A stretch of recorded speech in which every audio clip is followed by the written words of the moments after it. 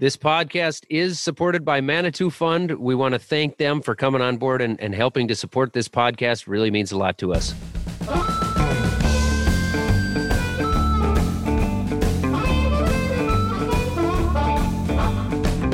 I guess it's go time. Let's do it. Hey, everybody. My name is Mitchell Hora. I'm a farmer from Iowa. And I'm Zach Johnson. I farm in Minnesota, and this is Fieldwork, podcast by farmers for farmers. This is the show where we talk about what's working and what is not in sustainable agriculture. And Zach, I'm crying over here. You're crying inside? Yeah, it's the last show of the season. It is the last show of the season, and the season. And it's been fun. It's been fun. I figured maybe you were crying because you're getting so much rain again. No, this is beautiful rain. Like we are. Oh, you needed this one. Oh yeah, we needed this one. Perfect. I'm crying tears of joy, but I'm crying tears of sadness because I don't have a helicopter to fly in the rain. It's an emotional roller coaster. It is an emotional roller coaster. The life of a podcaster is just, most people can't handle it. No, that's for sure. It's tough. I mean, we've been pushing for this helicopter thing for a while. I'm thinking maybe we should downgrade and maybe like if we could get some 21 speed Huffies. Well, it'd be like a stepping stone. And like a ramp, though. But I guess in like when we can get back up into downtown St. Paul, there's probably some pretty cool jumps we could take it off of. I would think so, yeah. Because, you know, Amy and Annie got us those remote control helicopters, and those were cool. But my kid flew it into the pool right away. Yeah. And there it sat at the bottom of the pool. It was fun while it lasted. It was fun, yeah. Yeah. Anyway, in all seriousness, since we started recording the beginning of season 2, way back in December, the world has changed a lot. So, yeah, eons ago. We're now in the middle of the COVID pandemic. And also, you know, dealing with the protests over George Floyd as well. And, you know, that those protests have spread to over 2,000 cities and towns. They were even had some right outside of my office here in Washington, Iowa, too. You know, bringing a lot of awareness to a variety of different topics here that need to be addressed in today's day and age. Do you even remember that it's an election year? It's the first election year I can remember where, like, you don't even hear about it. Yeah, you don't even hear about it. It's crazy, isn't it? Yeah, it is kind of crazy. But welcome to 2020. I guess so. It'll get revved back up soon, I am sure. I'm positive of that. So at the beginning of this year, actually farm incomes were expected to rise a little bit. Now the opposite is true. We've got, corn, soybeans, cotton, dairy, all the major commodities. The prices are declining, and it's looking like farm incomes are going to be down quite a bit. So, I mean, that changes things. It changes things a ton. And we always talk about implementing sustainable agriculture. And sustainable ag doesn't matter if the farm is not economically sustainable. So that raises the question, what's next for sustainable ag and environmental outcomes? Just throwing more wrenches into the system. Just what we need. Just exactly what we need. Yeah, let's just take the whole toolbox and chuck it in there. It's fine. Just give us more things to worry about. It'll be fine. Yeah, no problem. No problem. So to talk about that, we've actually got a guest here from a big state that's a major player in the commodities world. Illinois is actually, of course, one of the top 2 producers of corn and soybeans. Lauren Lurkins is the Director of Environmental Policy at the Illinois Farm Bureau. So she's got her finger on the pulse of a lot of different things, and she's been a great friend to our podcast. She's helped connect us to several guests. How you doing, Lauren? I'm awesome. How are you guys? Good. So great. Excited to have you on, Lauren. Thank you. I've been waiting for this day. I feel like we've been talking about this for like a long time. And it's like, I know. Wow, Lauren got us this and Lauren got us this. It's like, why are we not just talking to Lauren? So it's finally here. She finally gets to meet us, and now she can talk about how disappointing it truly is. I can tell all my friends. They don't even have helicopters. They don't have helicopters. These guys seem okay on podcast, but no, they're actually complete weirdos. It's fine. Lauren, why don't you go ahead and let's start this off. You can tell us some of the things that the Illinois Farm Bureau is actually doing on the conservation sustainability front. Yeah, so I am, like you said, the director of environmental policy here at Illinois Farm Bureau, which means we serve about 74 plus thousand individual farmers. We take our lead by the farmer members that we have. And I've been here for 7 years. For about the last 5 or 6, our board of directors has prioritized, kind of to feed off of what you guys were just talking about. Number one is our work to improve farm income and profitability. And right underneath that is to promote Illinois agriculture's contribution to improve the environment. So it's matured, it's evolved, but it's all pretty exciting. And it's water quality and soil health for the most part. So what have you seen from producers as far as their willingness to actually join in and become a part of this and take these steps to try to implement these different strategies? I mean, you work with a lot of different people. I imagine it's different for everybody. I mean, what's the overall feeling behind the willingness to try some of this stuff out? Yeah, I feel like it is producer by producer. Sometimes I'll talk to people, even, folks on my board of directors, and we talk about these issues all the time. And then I find out, they haven't told me, but I find out like, yeah, David is experimenting with cover crops. I'm like, really? I had no idea. Like, did he not tell me that? And it's like, I feel like many people are interested in trying it. It is just, cover crops being one thing, but they're not broadcasting it, and that's a pun, I guess, an agricultural pun, but they're not, they're not telling everybody that they're doing it. There's a little bit of risk and they're trying to manage that risk and probably my expectations of whatever they're going to do next. So they don't end up telling us everything. But I do think that, there are the guys that have been known in our organization as conservation minded for a very long time. They are still that. But they even will say like, yeah, there's people around me who still are not changing what they do, but they see a lot of great potential in the movement overall as a state. So it's a little bit of a mixed bag. Farmers have a way, in my view, of being kind of hard on either themselves or their neighbors. And so like we've got some great stuff happening in heavier livestock counties. And the farmers that I work with are like, we keep having these field days and, we keep reaching 100 or so people. And I'm like, what are you talking about? You guys, this is outstanding. And they don't see what I see, which is people outside of that particular county talking about the work. So we're trying to be a little bit smarter using technology where you don't have to bank on people showing up at a field day, particularly in a summer like this where we can't bring them.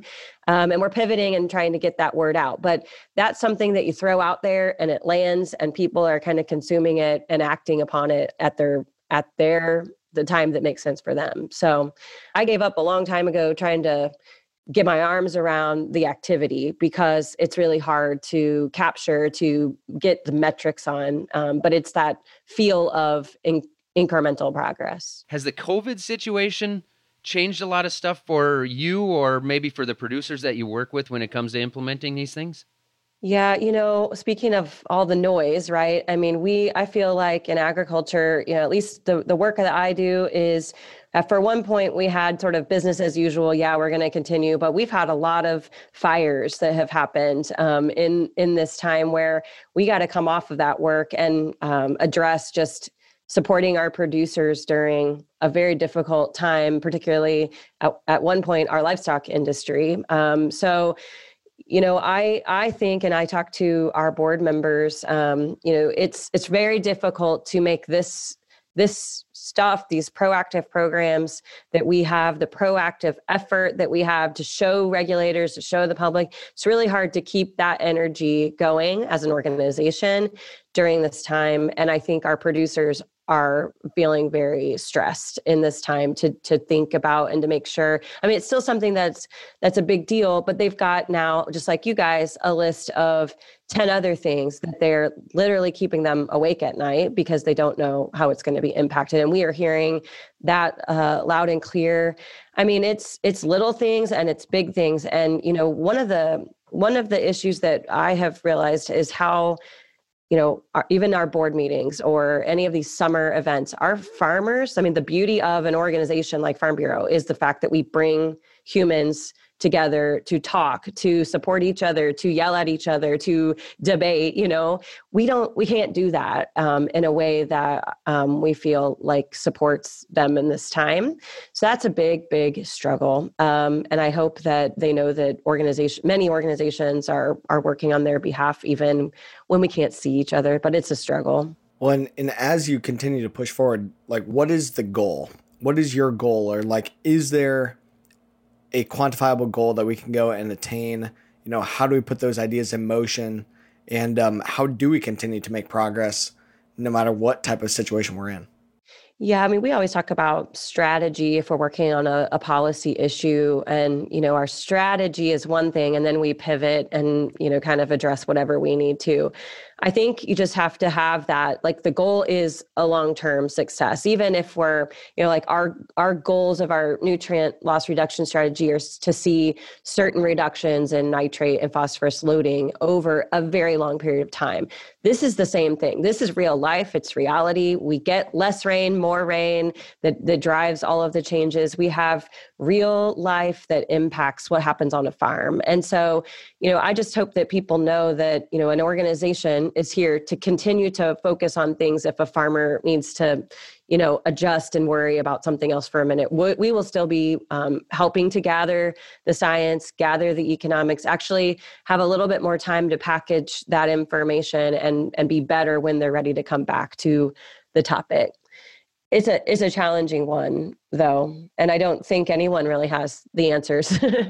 I wish, unless you guys do, that would be really great. No, Lauren, that's why we had you on. Like, you're supposed to tell us what the answer is. Like, how do we do this? Well, I will just say that this is obvious, but I'm not a farmer. And I, many, many, many times in my 7 years here at Farm Bureau, I have said, I don't think I ever could be.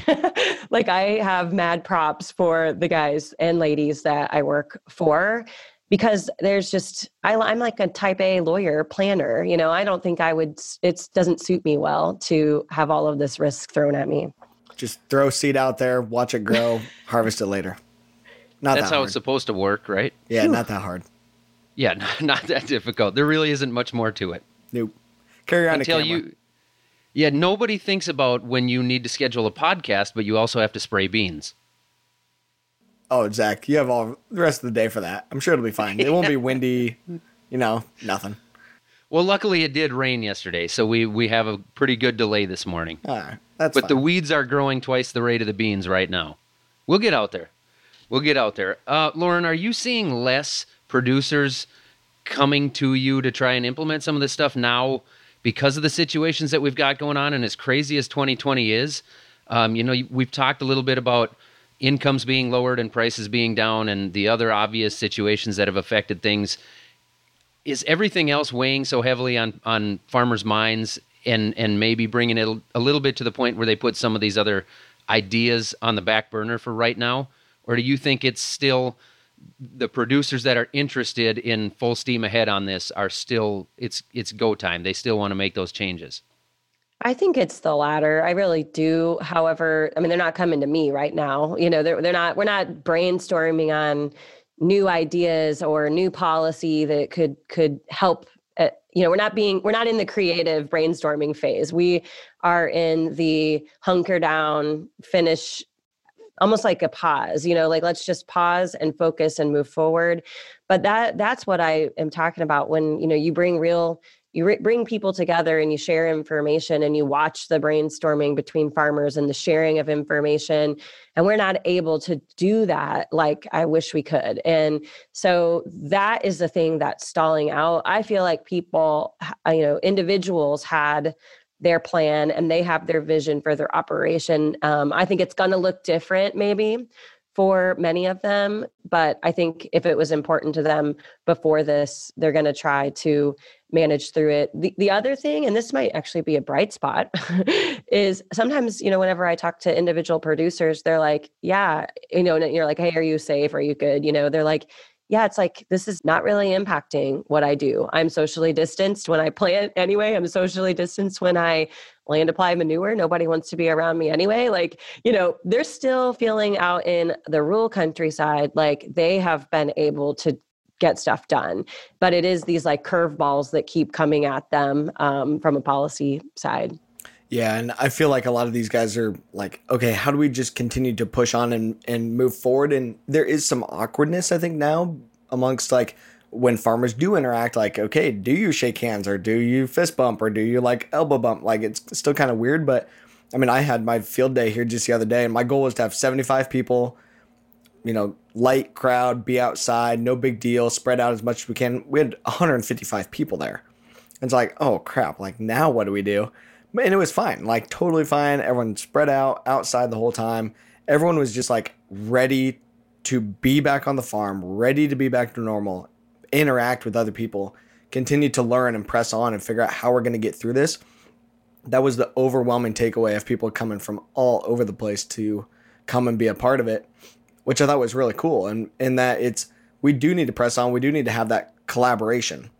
And one thing I wanted to pivot on here, there was a recent announcement on a new initiative that you're a part of through Environmental Defense Fund. It seems extremely exciting. I don't know hardly anything about it. And I'm sure Zach and Annie are like, what the heck is he talking about? Tell us what I am talking about here on this new committee that you are vice chair of. Oh, yeah. What the heck is going on there? Because I'm doing a terrible job. Yeah. Getting us to the point. I had no idea what you were talking about until just now. Okay. So it's a US EPA committee on, and I'm not going to get the acronym. The acronym is FRRCC, Farm and Rural. Yeah, for her. But it's actually it's a advisory committee to the administrator of US EPA to represent.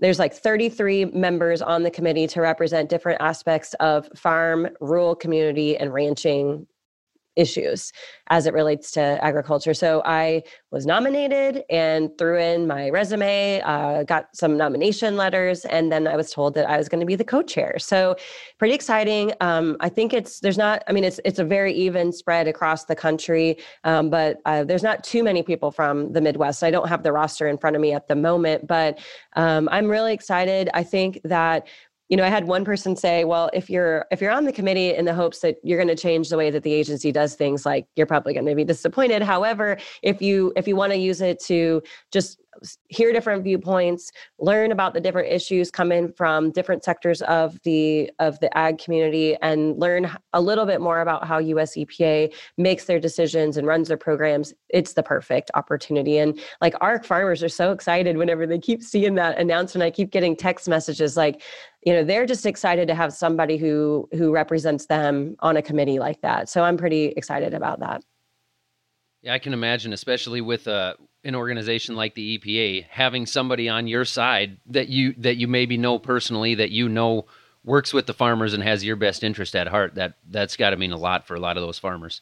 Yeah, I hope so. I also was added to an Office of Pesticide program. Speaking of your spraying beans, they also have an advisory committee. It's like the Pesticide Program Dialogue Committee, and the PPDC. That is another thing that I actually participated. It's supposed to be obviously DC meetings, and instead it's remote. But that's like everything pesticide, from people who are Center for Biological Diversity, interested in the endangered species, the lady out from maybe Hawaii or California interested in worker protection, and then industry or farm groups. So that is one that I am also excited about, particularly all of the stuff that's been happening around our pesticide products in the last several weeks. No, that's really great, and like awesome that there's so many different angles here, I think, of advocating for this and being able to build upon progress being made. And one of the things we wanted to ask you about, like, it seems like there's a lot of different hot pockets for like multiple farmers kind of banding together and really pushing forward and implementing some new ideas. Are you seeing some of that coming together, or, what has been one of the main triggers for people being able to have accelerated success on the farm level? Yeah, I think, we do a lot at our county level, and sometimes there's that banding together there. but we also feel like it's valuable to bring, I can see, like I said, like I can see like, here's a guy down in Clinton County, here's a guy up in Stevenson County. They may never meet each other, but in the organization that we have, we can find a way to bring them together. So I actually have an advisory team of farmers that I've had for a while. And Mitchell, you've met some of them. There's a slightly new crowd now.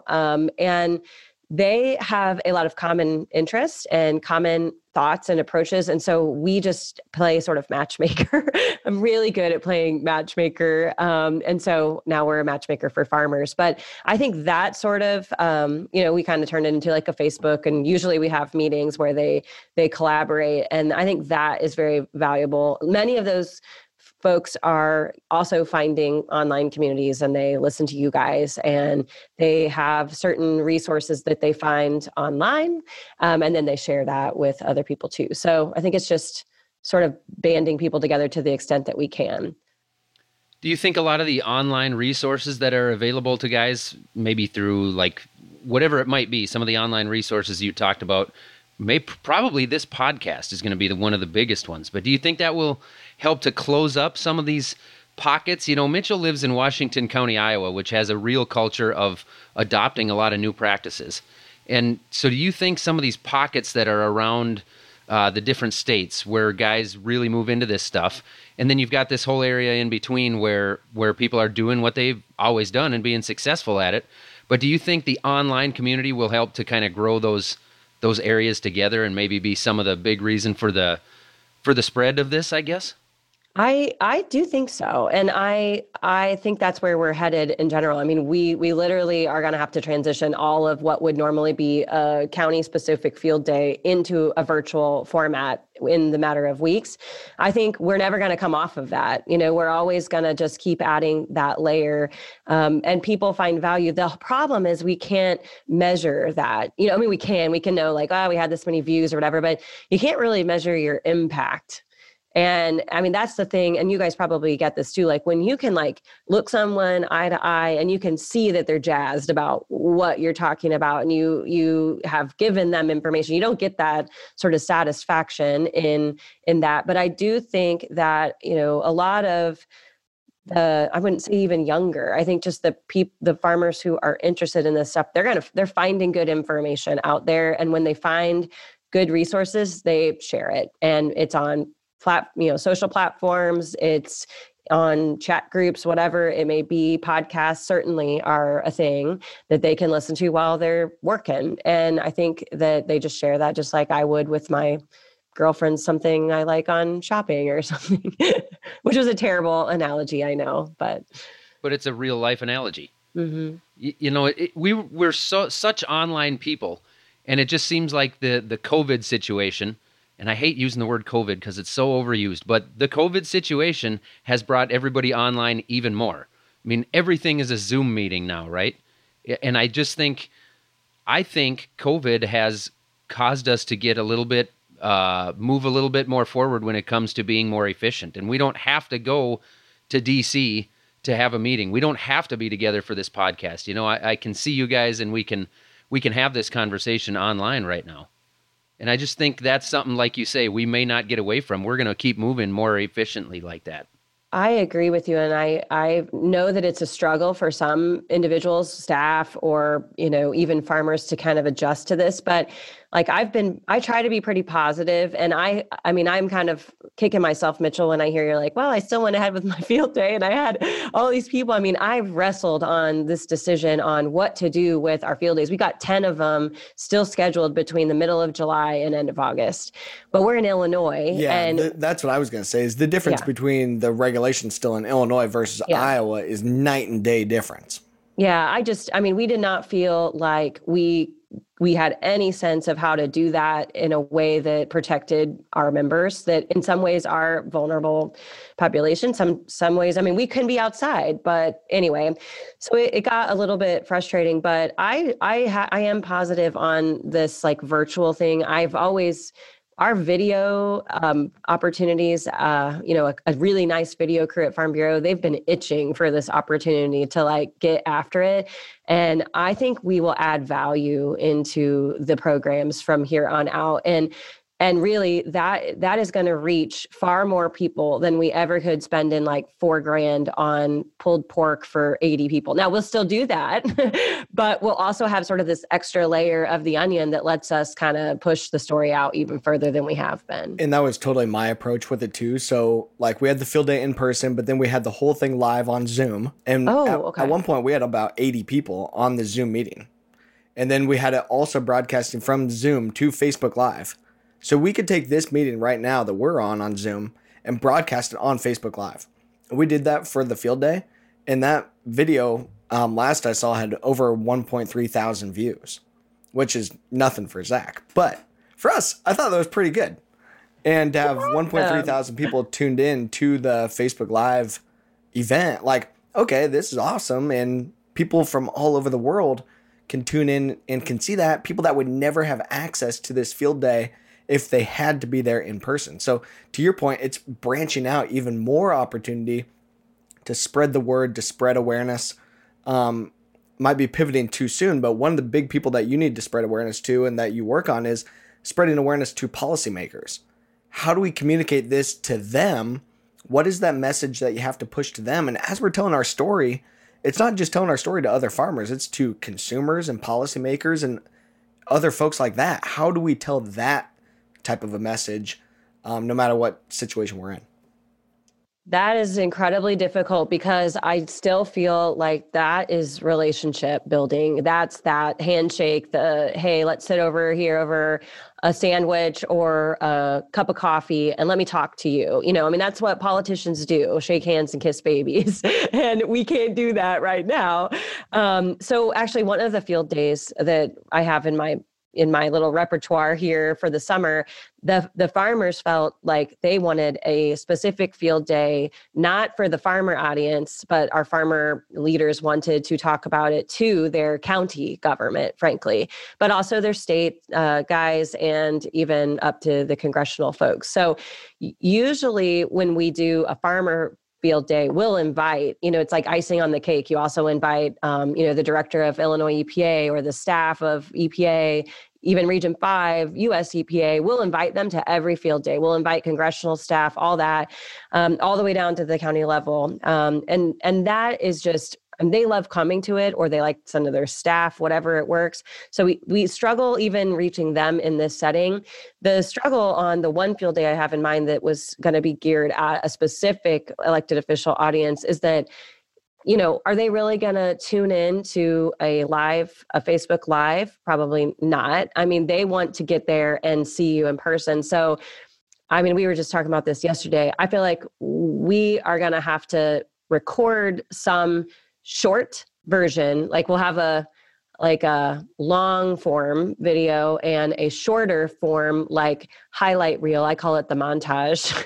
Here is the montage, and send it to them in an email that says, you know what, we really missed you. This is not ideal. We'd rather have you out at our farm and get to know you more. Some of these are new relationships. Others are maintaining a long-form one or long-term one.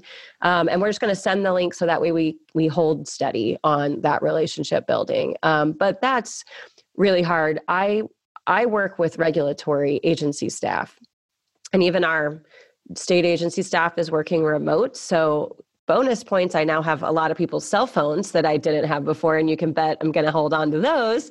But I usually sit in the agency parking lots and say, hey, I'm ready. Can I talk to you about this? I can't do that right now. And when we've got some major issues in the regulatory space, it's really hard to get quick answers sometimes. That's frustrating.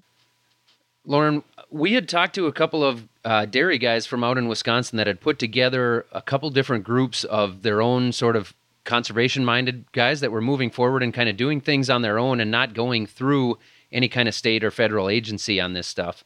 And they were kind of going about it on their own. It was a really cool situation. But one of the things they had talked about was that some of the local labs that they depend on for testing soil and water had actually closed up, and they couldn't get results back in the time they needed in order to kind of move forward and progress on some of the stuff they were doing.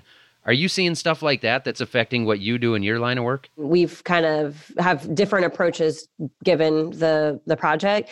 The ones where we hired private entities, like, some where they take it to a private lab and they analyze it, and then the consultant is helping us track it. That stuff is still functioning. I mean, it's got some delay potentially, but it's all still functioning.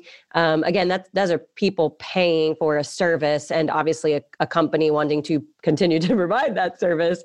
Where we see that hold up are really like we have state scientific surveys, like a natural history, a water survey.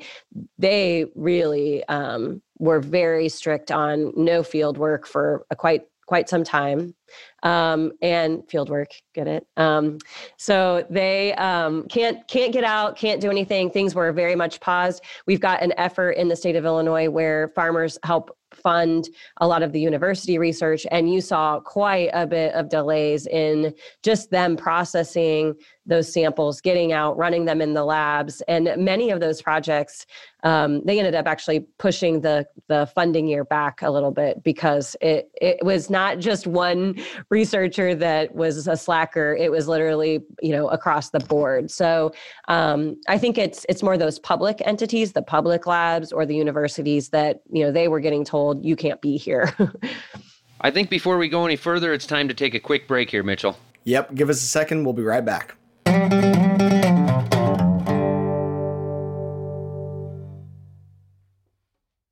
And we're back with the Fieldwork Podcast. I'm Zach Johnson. And I'm Mitchell Hora. Today we're taking a look at the outlook on sustainable ag in this nasty economic environment. Joining us for this conversation is Lauren Lurkins. She's the Director of Environmental Policy at the Illinois Farm Bureau. As we move forward in 2020 here, Lauren, what are some of the biggest headwinds you see as we go forward in the crazy year of 2020? You know what? I read a lot of things, from different viewpoints, as you guys do too. I'm a little bit wondering about the social, environmental justice and sort of that impact on, and in the state of Illinois, we're hearing quite a bit on everyone's right to clean water. And that is a noble goal. But what do you mean? As far as policy adjusting, what does that look like? And, we in our state, I think our governor and his administration is interested in the concept of environmental justice. And that is very important. But our question is always like, how does that impact rural Illinois? And to this point, I think they're mainly focused on minority populations around our major cities. But at some point, we will probably in agriculture be part of those discussions. So I'm a little bit interested to see where that goes. I think also too, and I am not an expert when it comes to this, but I'm just wondering how Farm Bill even functions into the future, including like a conservation title. We still had within Illinois, at least, our NRCS offices were operating, in something in the last couple months. But we still have projects that need to happen. We still have, people that are supposed to apply for whether it was emergency kind of relief or even just those conservation practices and the programs. I mean, that is a great delivery mechanism with county offices. But when you can't have people in your county offices, I think that might be a little bit different. And I'm already seeing things, and you guys probably are too, of like online components of that work, but our farmers are still programmed to go into an office. And in fact, when we talked about some of this stuff, particularly with like livestock depopulation of barns that we were anticipating, it was like, don't go into your county office, just call them. You have to like adjust your directions. Yeah, what we have to do here is we have to call into the county office to say, hey, here. So like for farm program stuff, what you have to do is you have to say, here's where I planted corn, here's where I planted beans, here's when I did it, things like that. It's not super hard paperwork. It's compliance type stuff. And what we have to do is we have to call them up and say, hey, I need my paperwork. I'm ready to get it done. They put it in an envelope and put it like through a window. They have to come and pick it up, take it home, fill it out, or take it out to your truck, fill out the paperwork, then return it back to them later and let them know that you're coming to turn it back in. And then they can take it in and process it. So it's kind of logistics deal that they're trying to work through, that the offices are still open, but you can't go into it. You've got to call ahead of time and work through the paperwork. And they've been very willing to help, though, and to make it as smooth as possible. But just dealing with a little bit of a different situation here in Iowa. Yeah, absolutely. And I would say too, so those are some issues that I look at. I think we're still interested in the market system, like an ecosystem, some sort of trading. And I don't know what that looks like, but I think with farm income, the way it is, people, I mean, even in our boardroom, talking more about that. And I'd say the other two major things on our plate looking forward are, these are a little bit policy related, but our pesticide products and the process that goes through and the certainty that people need in that process, as well as our, Waters of the U.S. discussion later on today. Will be taking part in some what should be DC meetings that are now virtual, which is great because I don't have to fly to and from DC. But with EPA and the Corps to figure out, that's great. We have rules that are going to take effect, but how are they going to be implemented?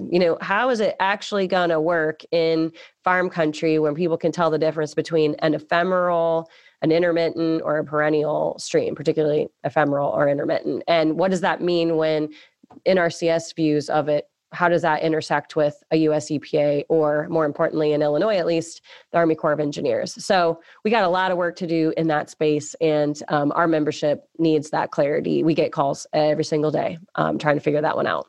So, Lauren, one of the things, for farmers to be able to get some cost share dollars and stuff is being able to work with their local NRCS and be able to work through some of the paperwork and some of the regulatory hurdles there. What's your view on how that is going to be disrupted, that the farmers can't necessarily go into their local NRCS office right now and be able to have those conversations anytime that they want to? Is that going to impede some of the progress here as we go and get ready for fall cover crop planting season? It may impede some. I feel like the people who already knew the people, the farmers who already knew the people in the office are going to continue that. But that net that should have been cast a little bit wider and grabbing additional people in, it may not depend, it may not be the time for that to easily occur. And that is a little bit concerning. So I'm sure, I hope, I guess, that, NRCS as a federal agency is looking at ways to adjust their customer service across our country in their training of employees to be able to not just take care of Mitchell and Zach, because we know Mitchell and Zach and, they know how to call me on my cell phone that's hard to get. But how do you still reach the masses? And that's a customer service side of things that, we're all struggling with. So I hope that they have some additional training there.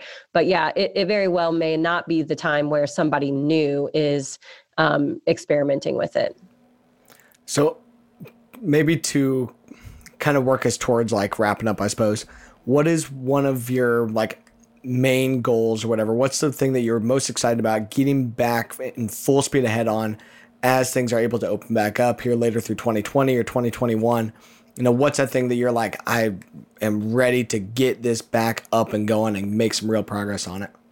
Right. I think the thing that I am most excited about to get back to normal is being able to bring our farmers in front of me, because that's when I just get almost inundated with opinions on this is what we should do. This is what's important to me. And I learn a lot. I always learn a lot when we bring the folks to us as an organization.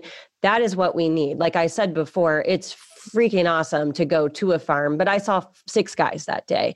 When we have big events, we just get inundated with, opinions and thoughts, like we said.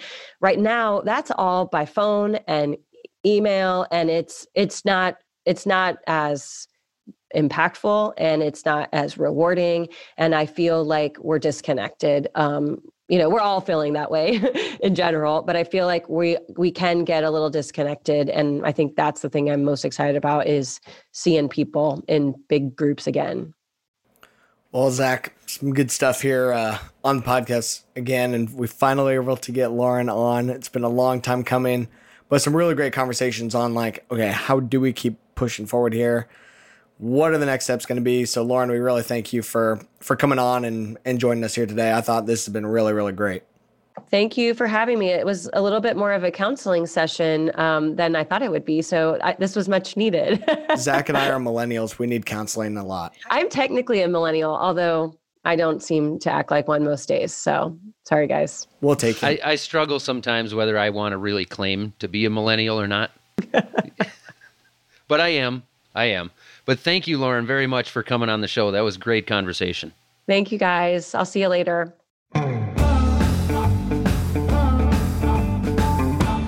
Mitchell, it's now everybody's favorite time where we check out our voicemail. I can't wait to hear what we've got in store today. Hello, this is Scott Gillespie calling from Alberta, Canada. And I found you a sheep farmer, and a sheep farmer that milks sheep. So it's on a podcast called Fresh Growth. It's put out by Western Sayre, and it came out May 9th. And the farm is called Harmony Fields. So you can go find the podcast or go to harmonyfields.com, and you will find sheep cheese. So there you go. I looked it up, Mitchell. My mind is blown. I looked it up. It's a thing. Harmony Fields is there. Oh my gosh. Sheep cheese, everything you've ever wanted. It looks like they got quite an impressive operation going up there. Pretty cool. Like, my mind is like, okay, well now what do we ask people for? Because obviously the listeners of the podcast can get us whatever we want.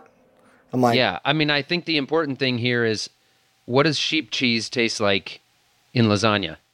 Ooh. I mean, well, anything or on a tastes cracker. Great in lasagna too. Yeah. Oh man, lasagna's good. Oh, kind of makes me hungry. Yeah, it does.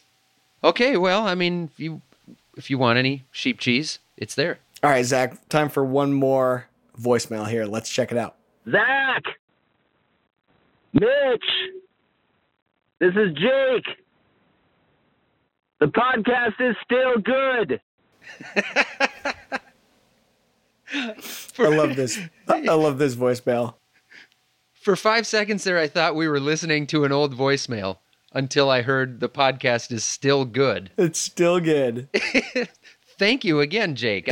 Apparently he's getting bored over at State Farm. Jake from State Farm, we appreciate you calling in, khakis and all, to tell us that the podcast is still good. We're trying to keep that up. I don't know what our ratings are or anything, but still good. Better than not good. We'll take it. They've got to be terrible. I mean, let's be honest. So if anybody would like to call in and tell us how good the podcast still is, or if anybody else quits and they'd like to call in and let us know, like, remember back to when they used to be a part of Fieldwork, or if you just have advice about camel cheese, give us a call at 651-228-4810. I can't wait. It's going to be awesome. Well, Zach, that's it for Fieldwork today. Thanks to all the people who helped make Fieldwork possible. Annie Baxter, Claire Jones, Noah Boston, Christian Schmidt, Eric Romani, and Lauren Humper. A special shout out goes out to our former managing director, Amy Scotchless Cole. Amy left us a couple of weeks ago to actually run the Trust and Food Initiative at Farm Journal. Thank you, Amy, for all your support that you've given us, and we hope we can continue to collaborate with you. Amy was great. I miss her. Yeah, she's going to be way more missed than Dom. Darn Dom.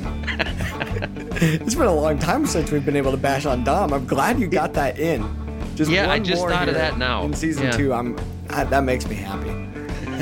Our theme song is written and performed by Johnny Vince Evans with help from Corey Streppel. Our website is fieldworktalk.org, and we are all over the social medias at Fieldwork Talk, YouTube, Twitter, Facebook, Instagram. Do it. And if you like this show, tell your friends, post it on Twitter if you feel like it, or you could go to real social media like Instagram or Facebook. You could go to YouTube or over there, throw some stuff down in the comments. We would love to have you recommend us to your networks. Yeah, check us out, hit us up, and check out our voicemail, of course. Call us. Leave us a comment or question at 651-228-4810. 651-228-4810. Thank you for listening. We will talk with you guys again later this year. We are so happy you joined us for Season 2, and we are so excited for Season 3. Zach, the actual script says some sort of soil-themed joke. You didn't follow the script. Shoot, I wrote these down while Lauren was talking. I did really Mitchell, like... you've got to have some soil jokes. I don't have hardly any soil come jokes. on. I'm just soil gosh darn nervous now that I don't have any good soil jokes. And Well, don't soil yourself. don't soil yourself. Well, hang on. I think we should make everybody wait in awkward silence while I get my Wi-Fi connected and try to find a good soil joke. See if the Google... Because that makes good radio. Check Wikipedia and see if there's any good soil jokes. Well, I don't have a Alexa. my in here. internet's slow. I might have to go get an encyclopedia. Mitchell, when does soil get rich? When Mother Nature makes it rain. Oh, yeah. That was Wah, good. wah, wah. I like that. Crickets. As I expected, someone's been adding soil to my garden. The plot thickens. Wow. Wow. I'm sorry. Hey guys, it's Amy calling. I just thought I'd leave you a quick voicemail and say how much I'm enjoying this season from my new post here at Farm Journal. And I imagine you're pretty angry at me because I never did get you that full-sized helicopter. But, there's still really good things ahead. Keep on keeping on, and it's been so much fun listening, and I hope y'all take care. Bye.